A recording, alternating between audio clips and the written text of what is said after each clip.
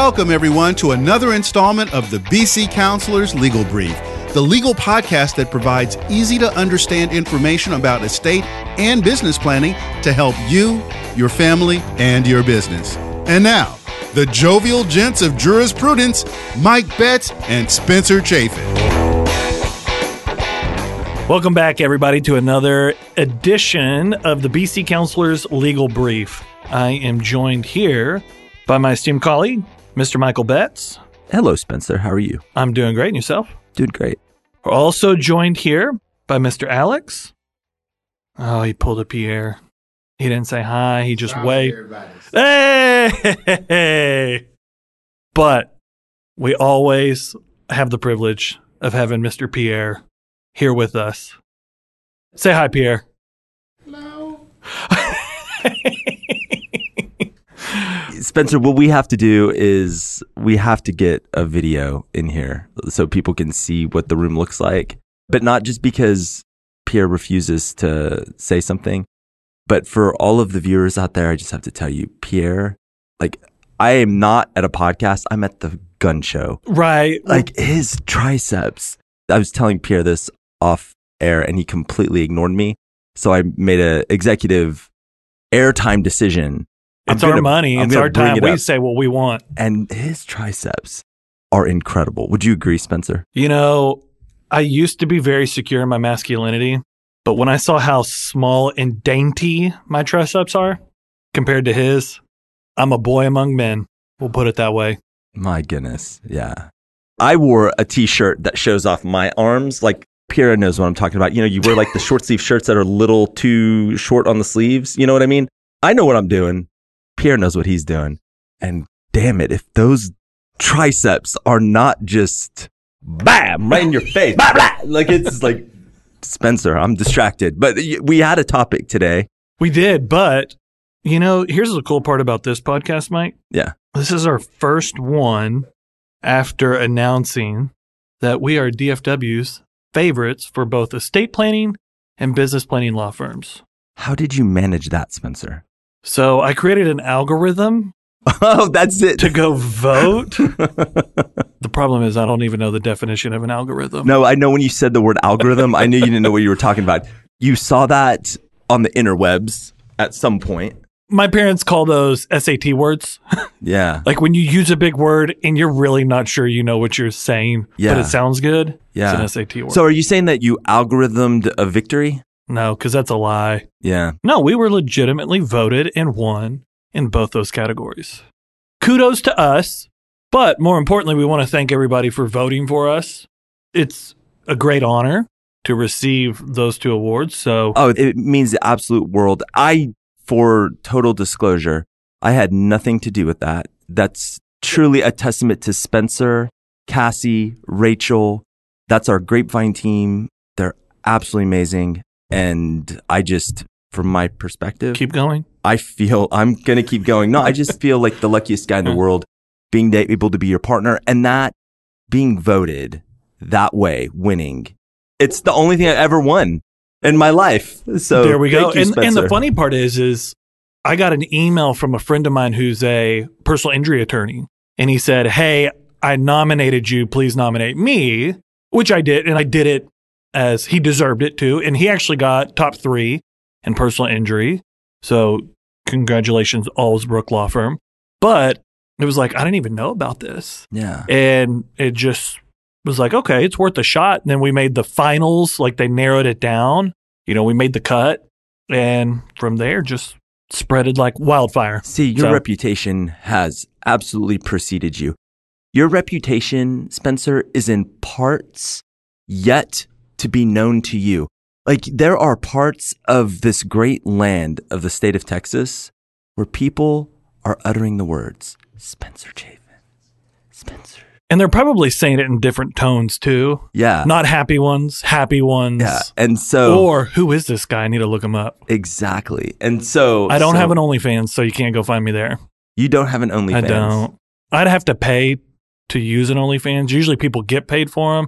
I'd probably have to pay.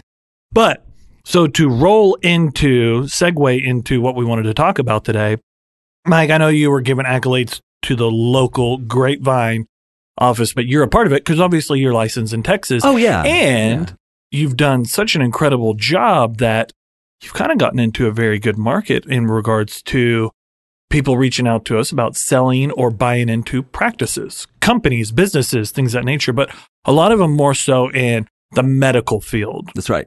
So what Mike and I would like to talk about today is what to start prepping for when it comes to either selling your practice or buying into a practice. You know, people always think, oh, I need to get an attorney to do this. Well, yeah, you do, but there's some steps you probably should start taking before that. So we wanted to kind of discuss that with y'all.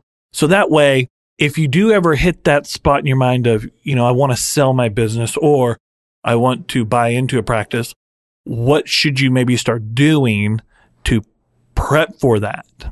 Yeah, I think that's really the point of small businesses, I think, is you create a business and the business is our passion. I mean, as a small business owner, your identity is tied so closely to what you do. I mean, BC Counselors is my life. It's Betts and Chafin, Counselors at Law. Yeah. It really is us. That's what that's our name. But it's important also to be thinking about the exit strategy, because building a business is important, but what is even better than just that and reaping all of the rewards, like there's a lot of heartache as a small business owner, but there's also these triumphs. And because of all that heartache, the triumphs like are even more meaningful. And that's great. And you could stop there. But what if you could also figure out a way to sell that business and have what we say sometimes is a liquidation event? And so that's really what the idea is: selling your business, selling your practice. And there are certainly things that you should keep in mind as you're wanting to do that. Like, what are things that maybe if you're wanting to sell your practice that a buyer would be interested in? If you are a buyer of a new business, what are the things that you should be thinking about as well, as far as the process? What does the process look like? So, Spencer, I can tell that you were wanting to check out on this one. So you're going to be the interviewer and just start asking me your questions. What do you need to know? Spencer, you are right now our prospective buyer. Because for the folks who are wanting to sell a business, this will be good. What maybe a buyer is thinking about. And Spencer, why don't we do this? Maybe particularize to an industry, because it'll be hard for you to ask the practical business questions. Yeah. You're wearing the legal hat. So you are a buyer, all the buyers out there. You're going to want to work with counsel or some sort of an advisor, but legal counsel is needed for sure, because there's going to be legal documents. And they're the only ones that are able to create them, and they're the only ones that are qualified to create And them. we're not saying that because we're attorneys. Like, it's the law. So you're the seller. I'm asking you. No, I'm the attorney. Okay, gotcha. Spencer, you're getting some free legal advice. Perfect. And anybody who's eavesdropping on our conversation right now, the idea is you're coming in as a buyer. Like, what are some of your questions? Just fire away. Okay. So one would be is, what do I need to do if I'm buying a business? Do I buy the business? Do I buy the assets of the business? Do I need to create my own business? What's the best way to go about taking over? Yeah, so that's a really good concept. And it applies to sellers too, but I do agree with you, Spencer. Buyers, they're going to be starting that conversation, because ultimately, the buyer, what are you interested in buying? And if you're a seller, you're going to want to market whatever you're selling in a way that is consistent with your purchasing audience. So there are a couple ways that you can structure a deal fundamentally, okay? One, it is selling the actual ownership interest, the securities, the stock, if it's a corporation. Think of it as LLCs are all over the place, but the clients that we've talked to, they don't ever really have a 100% firm understanding, but everybody seems to understand really a corporation, because we know Apple and people have owned Apple stock. So think of stock. It's an LLC. It's not technically stock, but whatever in an LLC is consistent with stock. We call that the membership interest. So you can sell the stock or the Ownership, equity or yeah. ownership interest of the company. That's option one. The other way that you could do it, as Spencer just alluded to, is actually selling the assets itself. So your business is made up of these things. It is the body, which is the LLC or the corporate form. Think of that as the body, if we're using a bad analogy. That's what it is. And then housed within the body is the soul, right?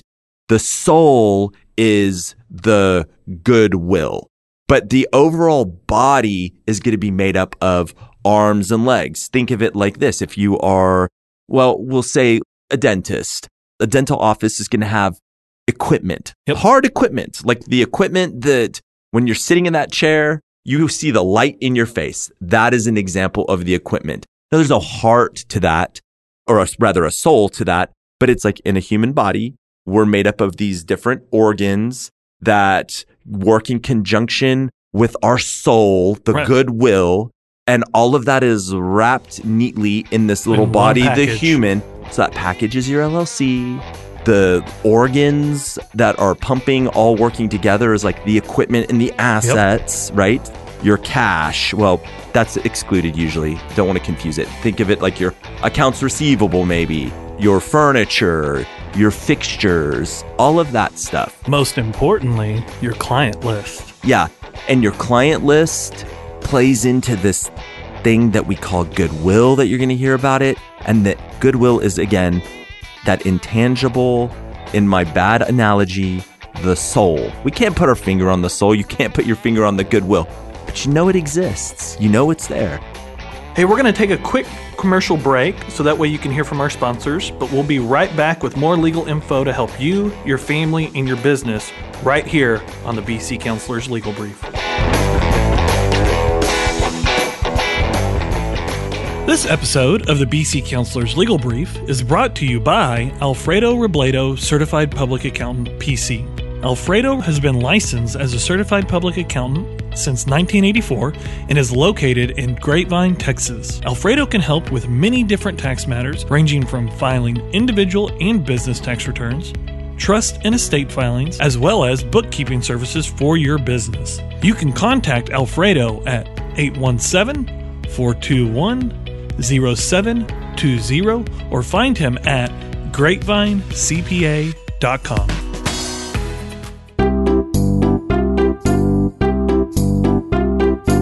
My name is Kaya, and I'm almost a teenager. I have a real problem. My daddy and my grandfather love pie. For my daddy, it's apple. For my poppy, it's anything lemon. But they won't bring me any pie. I don't think that's fair. They always go to Judy Pie on Main Street in Grapevine, where Miss Judy and her bakers make 20 different kinds of pies, and cinnamon rolls on the weekend. But I don't get any. They tell me I can have pie when I'm a teenager, like pie is only for grown-ups or something. Can someone please call my daddy and my poppy and tell them I need pie? In the meantime, you can go to judypie.com, or if you're in Grapevine, Texas, visit Judy Pie on Main Street. And if my daddy or my poppy are there, tell them that Kaya wants a piece of pie.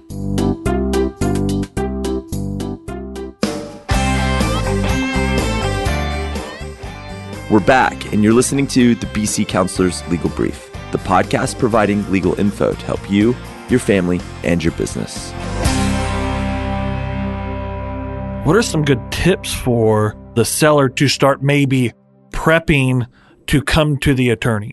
Like, should they go ahead and gather up, maybe get a valuation? Should they be gathering up all their assets? Should they even be, like, say they want to slow down and then sell it? What are your thoughts on all those things? So really what's going to drive this, it's your performance. So, and I know this is so obvious, but I'm just going to say it. Don't slow down your operations. I unfortunately had a client like that who was ready to retire, and it just killed the value of his company. And listen, and I get it, but if you walk away, that's completely fine too. So like if that's what you're comfortable with, great. Right. But if you're wanting to cash out at the biggest premium you can get, don't just start slowing down. Yeah. My advice is, and this is counterintuitive, you maybe want to sell the business before you are physically ready to give it up. Here's what I mean. if you're like still in your prime. Now, again, it's a continuum. So let's say and it's personal, it's whatever. Yeah, but let's say in hard numbers, 60 is no longer prime. That is not my opinion. But I'm easy saying numbers, an round easy numbers. number. Okay, so 60 is like you're out of your prime, right? But you are within your prime between 40 and 60, right? Like meaning you've lost no productivity. Like you're not slowing down. You've got the energy to You're keep going. doing Yeah. and running the business. Yeah. So I'm saying get closer to whatever that number is in your mind. That 60. Don't wait till you're 60 and you've checked out. Do it at like 56, 57. Like what I Right. mean is you might be thinking, I'm loving the business and I'm doing it and I'm busy and I'm enthusiastic about it and I'm making a lot of money and I don't want to give it up. Because again, if somebody is making some money in something and somebody approaches you and like, I want to buy that. Well, I'm not done with it yet. And so I don't want to sell it. Here's the idea. And this is again counterintuitive. When you're done with it, you're checking out and it's starting to wane. If you're in an industry where it's Solely on your shoulders. you're a great part of the goodwill. You know what I mean? You're an important part. Now, if you are Apple, to use my favorite example, with all due respect to the executives of Apple, they are 100% replaceable. You can go into the market and some Ivy League snot will jump into it and will probably be doing things roughly the same way. You know what I mean? Right. Like, in other words, with all due respect to the so-called great, what's his name? Steve Jobs. Steve Jobs. Like, he died. It was a big loss for Apple. But did we see after he died, like, has Apple, like, completely just tanked? Well, I'm actually looking up what happened to the stock on Apple at Steve Jobs' death, and it's saying shares fell about 0.7%. Yeah. What's the market cap for Apple? Because it's had the greatest earnings, like, since he's passed and became the wealthiest. market capitalization is $2.85 trillion. $2.85 trillion. The first company, I think, ever to be valued at that. So Over $2.85 a trillion. What was the market cap at his death? 377.5 billion. Yeah. So my point is, this company massively grew. And again, I'm not diminishing him. So here's the concept. If you're a key person, a truly key person, be looking to sell before you've lost the fire. Right. And it's counterintuitive. But if you're a key person, right, and you're planning for your company, what we need to strive for, and it is much easier said than done, you've got to make things reproducible, meaning make it so that the business isn't dependent on you. Sometimes you can't do that. Like as attorneys, in large part, the value of our practice is going to depend on you, Spencer, and me. Even if after Kaylee, we go get 20 more attorneys. You know what I mean? Like we, at a certain size, we're capped. But the massive law firms, they've transcended that. With all due respect to your senior partners at a firm, that firm, it doesn't care. Right. So the other thing that I think is important is to be real with yourself. I think the problem, including us, is when you started that company and you own it yourself and you get ready to sell it, you're going to be biased. It's my baby. It's always like, my baby's cuter than your baby. Well, that's subjective. Same thing with buying your business. Some people will say, it's not worth what you think it is. So you've got to be open to understanding it may not be valued at what you think it is. But I think the important thing is, too, maybe finding that out before you put it on the market. And so, Spencer, books, good books, clean books, books that people can understand and that can see like what's going on. Like again, in your sale, they're going to want to do what's called due diligence, the buyer. And the buyer's interested not just in your liabilities. We talk a lot about liabilities. We think about liabilities, but they want to know, what are your sales? Right. What were your earnings before these different things? We want to see what that performance looked like. And they're going to want to look at your balance sheet. And if it's not put together right, or if there's things that, let's say you're a small business and one of the large companies is wanting to acquire you, that happens a lot. They've got very talented teams of folks valuing businesses.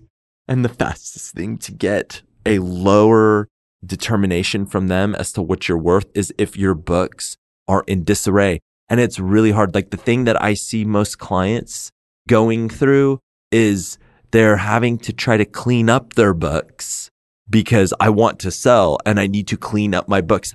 The times I've heard that, not clean up in a bad or nefarious way, Right. but we got to go through these accounting entries and we've got to do this. And so that's why, like, It's just like cleaning up your room. You might know where it is on the floor, but if someone's coming in to buy your house and things are scattered all over the place, they're going to go, oh, I don't like this. I'm going to have to clean it up myself. Well, that's a cost. I may not be able to interpret all this right away. That's right. So I'm going to hit you for that and give you a lower offer.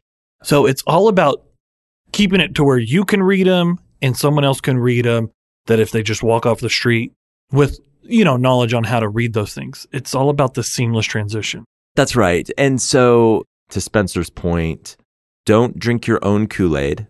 Related to that is keeping clean and clear books so you can actually see on paper, because what you might have on your mind does not match the paper. And people will be valuing what you've done based off of that.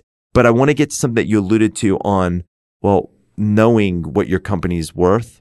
I think there's going to be differences of opinion on this.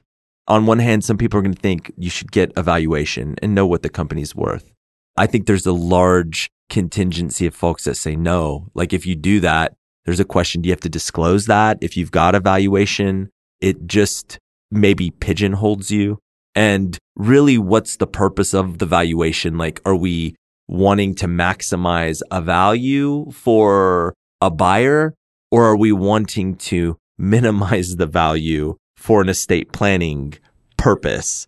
So it's at odds. One of the things that I see is folks will get companies valued at a certain point when there is a value, maybe to set a benchmark for a buy sell. But that happens early, and maybe they did it because they didn't trust each other. Most of the time in an operating agreement, we're going to leave it up to the owners to make that determination, because the thinking is, well, it's cheaper and it's easier for them to make that determination. And whatever their determination isn't really relevant, because it's for a buy sell. Right. Like, that's not what the company's worth. Maybe if they're going a little bit lower, or maybe you're in a market where you know what your metric is. And so here's really where I would go on knowing your business is not, your value of your business is not so much like go get a valuation, but study and understand how people value your company. Like, there are industries that folks know and advisors that work in the industry generally know, well, almost all businesses can be valued in this regard, but it's some multiplier of EBITDA is a key word people will see. That's earnings before interest, taxes, amortization, blah, blah, blah, blah, blah. It's a certain kind of below the line number, but not the bottom line. And smart people have said, you know what? This is a pretty decent benchmark. And that's that. And so if there's something like that in your industry, try to understand that. Try to learn and see, well, people who are buying businesses. It's weird when you talk to clients, how much more they know about sales that have been going on. Well, this client was aware of, well, this competitor sold to these people for this or whatever. Right. And it's like, well, let's understand that. You generally know who your competitors are, and maybe we can backdoor into it. Or like I said, there are advisors that can help. And brokers get a really bad rap sometimes. Brokers are really incredible resources, because the brokers are the ones that sell the businesses all the time. Right. They see what's going on and they take a commission, and we want to save our money on the commissions. But oftentimes these brokers, the talented brokers, Are right? worth their weight in gold. They are valuable. They're valuable. It's just kind of like attorneys. Yeah. You know, we're valuable. You don't want to have to use us because you think it's something, you know, you're in a bad spot, things of that nature. But a good attorney is going to help you through something that could affect you for years to come. Yeah. No, the brokers are amazing. And I'm just going to do a shout out. He has no idea that I'm saying this, but in the dental world, I work with a stellar guy. I don't think he would ever be offensive, but I'll just be safe. I'll just say Josh. If you're listening, Josh, which I know you're not, Josh is a stud. So like in a dental practice, like acquisition, buyer, seller, I would tell, and Josh is with Henry Schein, I'd say, you've got to work with Josh. He knows his stuff because he's done this. And he looks at it from a perspective that as the attorneys, it's kind of outside the deal points. Yeah. But anyway, I know that we didn't cover everything because that's like literally just the basic. We could do a whole day. That's the basic. And then there's all sorts of like allocating prices and this and that and indemnities and all of that. There's those concerns, representations and warranties. Like, what are you saying about the company versus what don't you want to say? How do you want to qualify that? How long does all that live or survive after you've closed? Those are very important functions that are purely legal functions. But from the buyer and seller's perspective, and seller, you know what the buyer's looking at. Buyer, you know that you want to see clean books and that sort of thing, assets that work.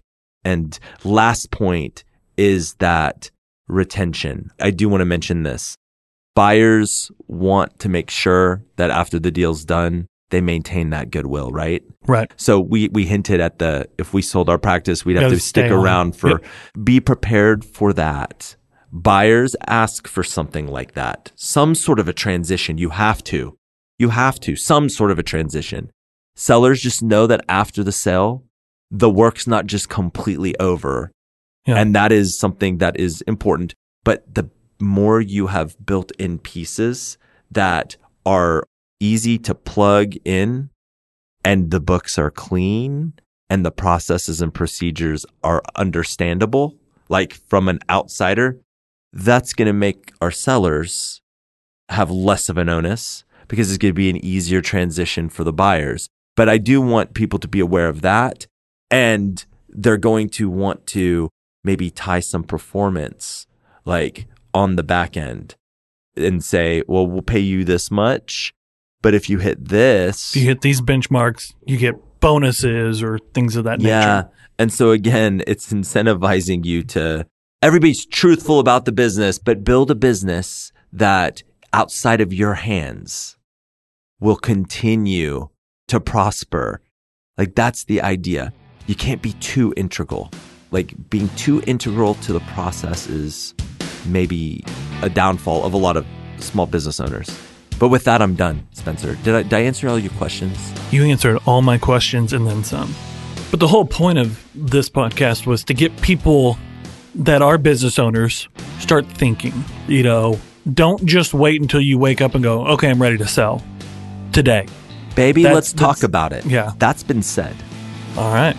Well, that's another installment of the BC Counselors Legal Brief. This was dense, but if you are a small business owner, you have to re-listen to this. Yeah.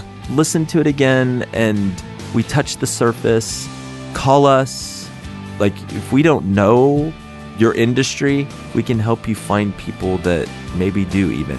But you got to start having that conversation. And it ties into your estate planning. Like 100%. Like it's important. So, okay. Thank you, Spencer, for listening to me. It was a pleasure. See y'all next time. And that brings us to the end of another show.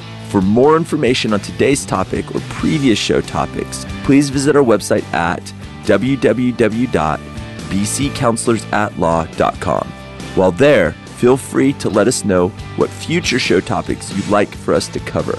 On behalf of Spencer, this is Mike, and we thank you for listening. And remember, it's always our goal to provide easy to understand legal info to help you, your family, and your business here on the BC Counselors Legal Brief.